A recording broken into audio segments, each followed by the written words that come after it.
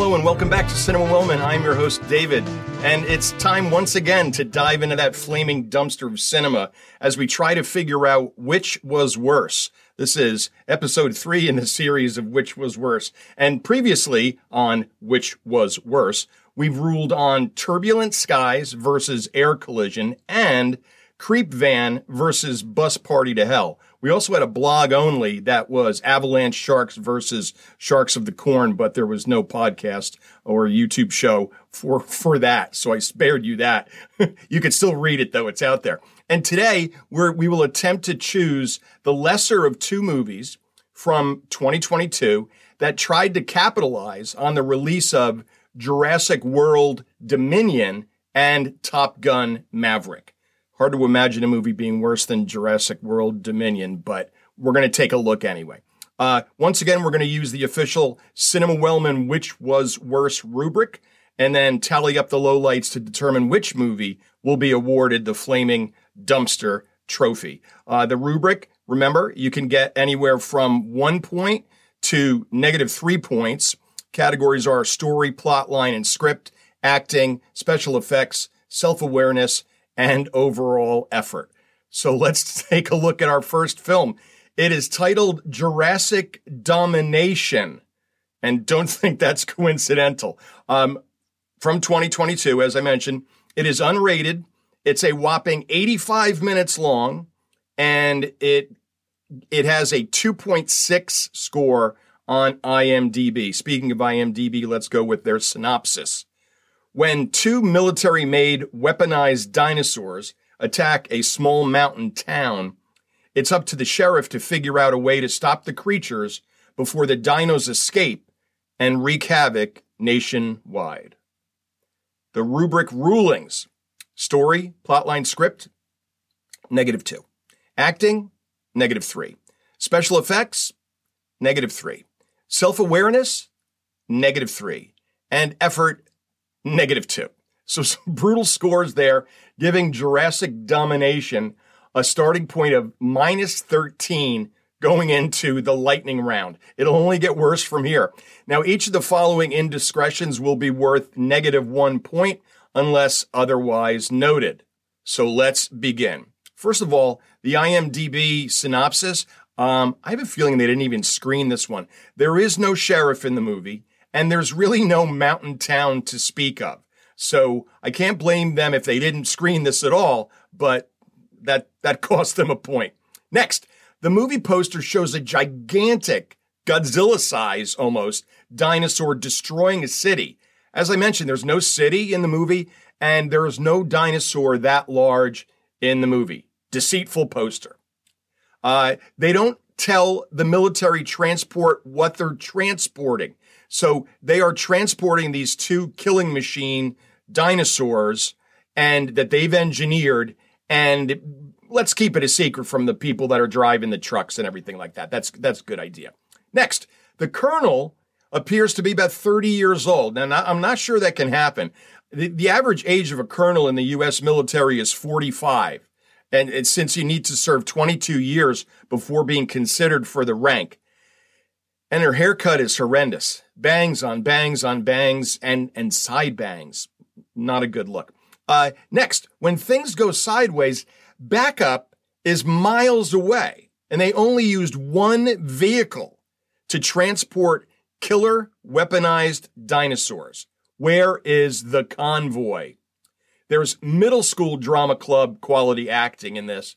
There were better performances at the CGS when I co-directed the school play. Speaking of production values, or lack thereof, everyone's costume is really very ill-fitting. It looks like they just walked into the store and picked any old thing off the rack and put it on. The soldiers' uniforms don't even have their names on them. Don't soldiers' uniforms have their names on them? I think they do. And there were only 4 soldiers in the entire movie. How much could it have cost to put their names on the uniforms? There's going to be a -2 for that. Next, the establishing shots of the military base actually look like an Amazon warehouse. Nothing military about it. And there are also so many aerial shots, stock footage of the Pentagon. And those shots between the Amazon warehouse and the stock footage of the Pentagon makes up about a quarter of the movie's runtime, -2 for that. The star of this is Eric Roberts, who's Julia's brother, if you didn't know that. He plays a sleazy general just out for financial gain. Here's one of his quotes. "I don't want these things eating kindergartners on the way to school tomorrow." He also says that weaponized dinosaurs have the potential to, quote, "save many American lives." How is that? All they do in this movie is kill Americans. Speaking of Eric Roberts, the first 4 scenes featuring star of this film, Eric Roberts, have him on the phone by himself in his office. No other characters interacting with him. His 5th and 6th scenes have him outside by himself on his cell phone. The 7th scene, the 8th scene, the 9th scene, he's back in his office on the phone by himself. He doesn't have one scene in this film that he's not on his phone by himself. He has 0 scenes with any other actors. He couldn't have been on set for this more than half a day to shoot this. -9 for that. 1 for each of Eric Roberts' scenes in this film. Next, a soldier is brought into a lab that's housing a full-grown mama dinosaur. And he doesn't notice her until he's told that they're dealing with dinosaurs. That's a -2. He walks in, and again, there's this glass, and there's this huge dinosaur behind it. The colonel's giving him the lowdown, and, we're going to be by dinosaurs. And then all of a sudden, it's like, oh, yeah, I see it over there. Here's more of the script for you. Aren't they just animals? No, they're so much more. This is great writing. This is, again, script writing for middle schoolers. They can't control these dinosaurs. They have 0 control over these dinosaurs, and yet they are going to use them as weapons. The soldiers are told, oh, one more thing, bullets don't work. And the first time that the soldiers encounter one of these things, what do they shoot? Bullets. And that soldier dies. The comical CGI in this is almost as bad as the young Robert De Niro in The Irishman. That's a movie I hated. I think this was better than The Irishman. That should go through the rubric. Next, the score, the musical score, consists entirely of suspenseful music, even when there is 0 suspense, and there's pretty much 0 suspense throughout. And the music is constant. It does not stop. It seems to be on a loop. That's -2. Have you seen those Halloween dinosaur costumes that are kind of inflatable? That's what the dinosaurs look like in this movie. The only weapon they have needs 5 seconds to recharge itself after firing. And it's in the early stages of development. And that's what they're going to use. And the first time they use it, it kills one of the dinosaurs. And they were supposed to take the dinosaurs alive. They send a total of 4 soldiers to capture these 2 killing machine weaponized dinosaurs. Wouldn't you send, I don't know, who would Gary Oldman send? Everyone? Yeah. You can't leave this to 4 people. A soldier sees a bloody handprint on the outside of a door and just assumes that everyone inside is dead. They don't even check. It's almost like, yeah, don't go in there. We're just assuming that everybody's dead. -2. They actually use the clever girl line from Jurassic Park. Bitch, please. -2 for that. The colonel has video access to everything that's going on, yet the soldiers aren't wearing cameras. How is she able to see everything? A bottle of whiskey is suggested for a lab doctor who just saw her partner killed right in front of her by a dinosaur. And it's right there on the table in the lab, a big bottle of whiskey. Here's the line. There's a bottle of whiskey right there. That's an actual line of dialogue. Do all military bases and labs have bars, like mini bars, right in all the labs? I don't know. The weapon of choice is comically cumbersome. It's absolutely huge. There is no way a soldier would be able to operate this in close quarters. It barely fits through the door. That's a -2. Speaking of this weapon of size, they figure out that just putting a piece of loose quartz in a little compartment of this cumbersome weapon makes it able to fire repeatedly. No need anymore to wait the 5 seconds. And the lab doctor just happened to have quartz on her desk and just gives it a try. Good thing that little compartment was put there during manufacturing. -3 for that. Speaking of the mama dinosaur, that gigantic dinosaur that's inside this laboratory takes 2 steps to the left and no one can see it. Actual line, where'd it go? It's right there. It's a dinosaur. -2. A soldier is killed by a dinosaur, but they do it off screen. So I guess they ran out of CGI money. Here's another line. The script doesn't get any better here we go. I'm fine. I thought I was dead, but I'm not. I'm fine. If one of my 8th graders wrote that in a story, I would send it back for a rewrite.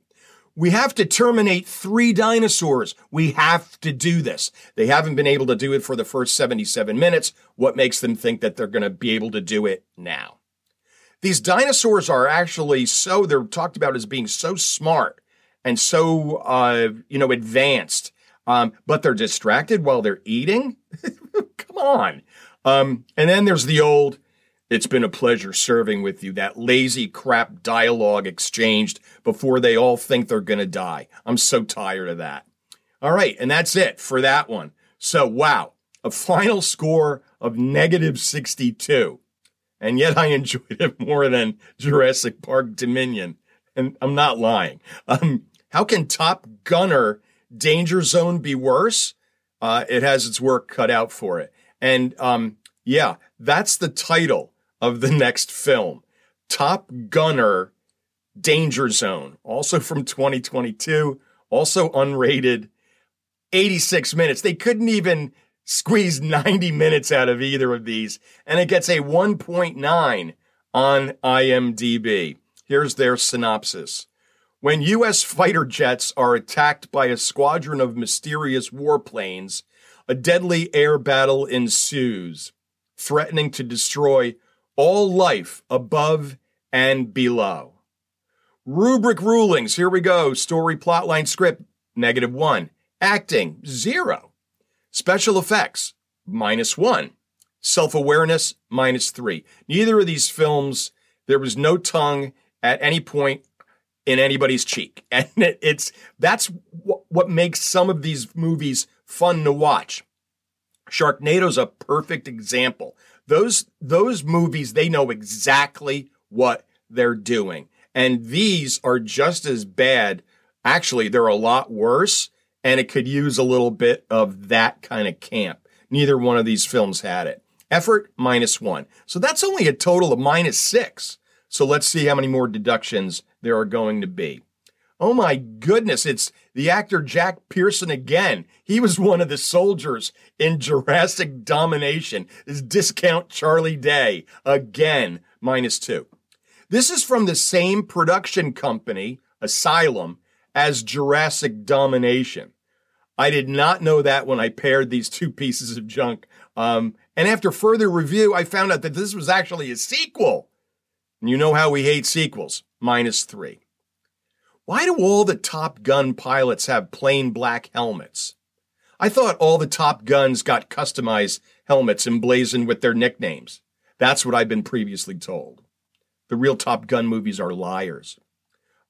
They can't go over 1,300 feet or the bomb will be engaged. So it's speed on a commercial airliner. We have a dying terrorist that spills all the beans before they die. All of the beans. What kind of terrorist does that? That's ridiculous. That's one of the dumbest parts of this film. Horrible accent on Jack Pearson. Not as bad as the accents in The Departed, but they're begging us to think that he's the terrorist on board this plane. Spoiler alert, he is not. How nice to have an explosives expert on board. I love flying on those flights. The flight was also about half full. When's the last time you were on a flight that was only half full? We have one star in this film. It's Michael Pare. You probably know him. He's been in a lot of things. Some actually not bad films. At least he is on the plane and he has scenes with other actors. So that was refreshing. There's a shoe bomber reference. How old is that stuff? In a movie that features a lot of artificial intelligence, there's a shoe bomber reference? That happened 22 years ago. -2. They find a bomb on board in the lower the baggage part of the plane, and the solution is to stack other luggage around the bomb. That'll work. A random observation by a non-expert air marshal makes the weapons expert see everything in a new light. Movies trot this out all the time. It's so dumb. It comes off as, figure out another way for the expert to come up with it. Remind me not to fly coastal airlines, or Spirit for that matter. They can't land because the bomb will detonate if the landing gear is lowered. And they've already dumped fuel, and there's a quote-unquote pretty major storm system coming in. I mean, why not just put snakes on the plane? This is piling on -3. Wait, a bomb does explode in the luggage area, and that luggage strategy works? It worked. What was that luggage made out of? That's -3. Michael Pare is just dead. He gets killed. Barely had an impactful scene. At least he wasn't on his phone the entire time. The Top Gun reference in the title is totally misleading. This is nothing more than an airliner thriller. Pretty much zero Top Gunning action. If they had an air traffic controller like that asshole in 222, everyone would have been dead in the first 5 minutes. And then I said to myself, wait, here comes Top Gun. It took them long enough to start Top Gunning in this movie. Here's some dialogue for you. Threat hostile. I repeat, threat hostile. Shouldn't that be hostile threat? Maybe I'm just in nitpicky mode. I kind of get that way when I watch this stuff.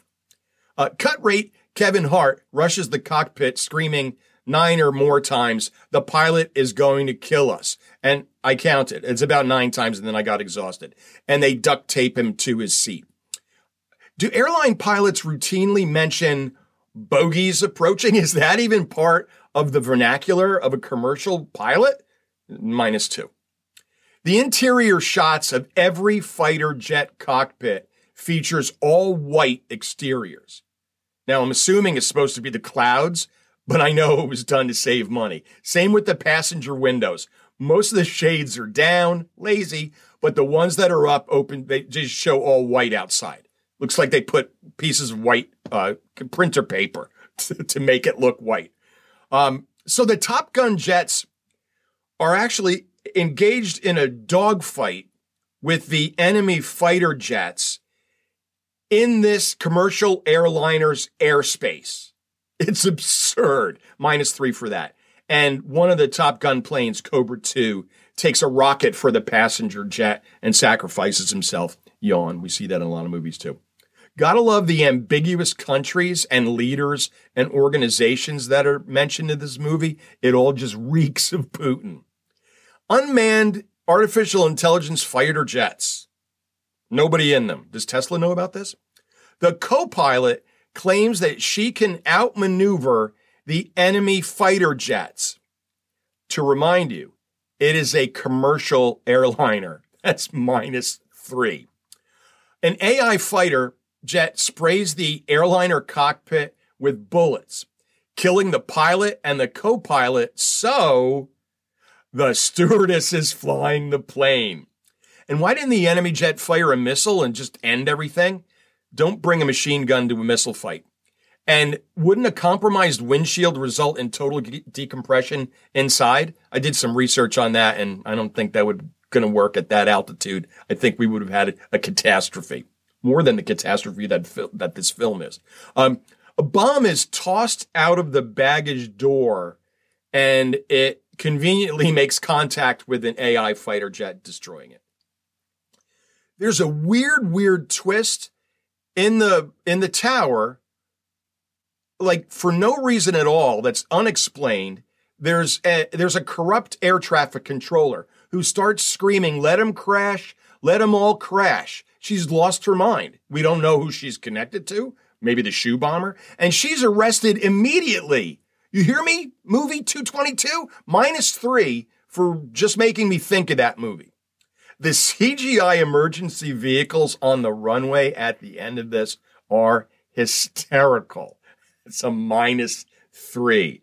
And that's it for Top Gunner Danger Zone. And the final score for that film was -54. So obviously pretty bad, but I have to say I've seen worse airliner thrillers with bigger budgets and much bigger stars. And it has been deemed by the rubric to be better than Jurassic Domination, since we all know that the rubric does not lie. So, which was worse? The verdict is in. Jurassic Domination is worse. In a couple months, we're going to do this once again. We're going to do a little bit more cinematic dumpster diving as we pit two more films, awful films, against one another head to head. And get ready for Boa versus Python versus Mega Shark versus Crocosaurus. So hopefully you'll join us for that. Now, next week's episode, next Wednesday, March 1st, you'll get the February screenings, the top 10 and the bottom 5. Follow us on Instagram and Twitter. Read the blog, cinemawellman.com. And thank you for doing all that. And we hope you join us next week and every week. And until then, that's it from Cinema Wellman. Take care.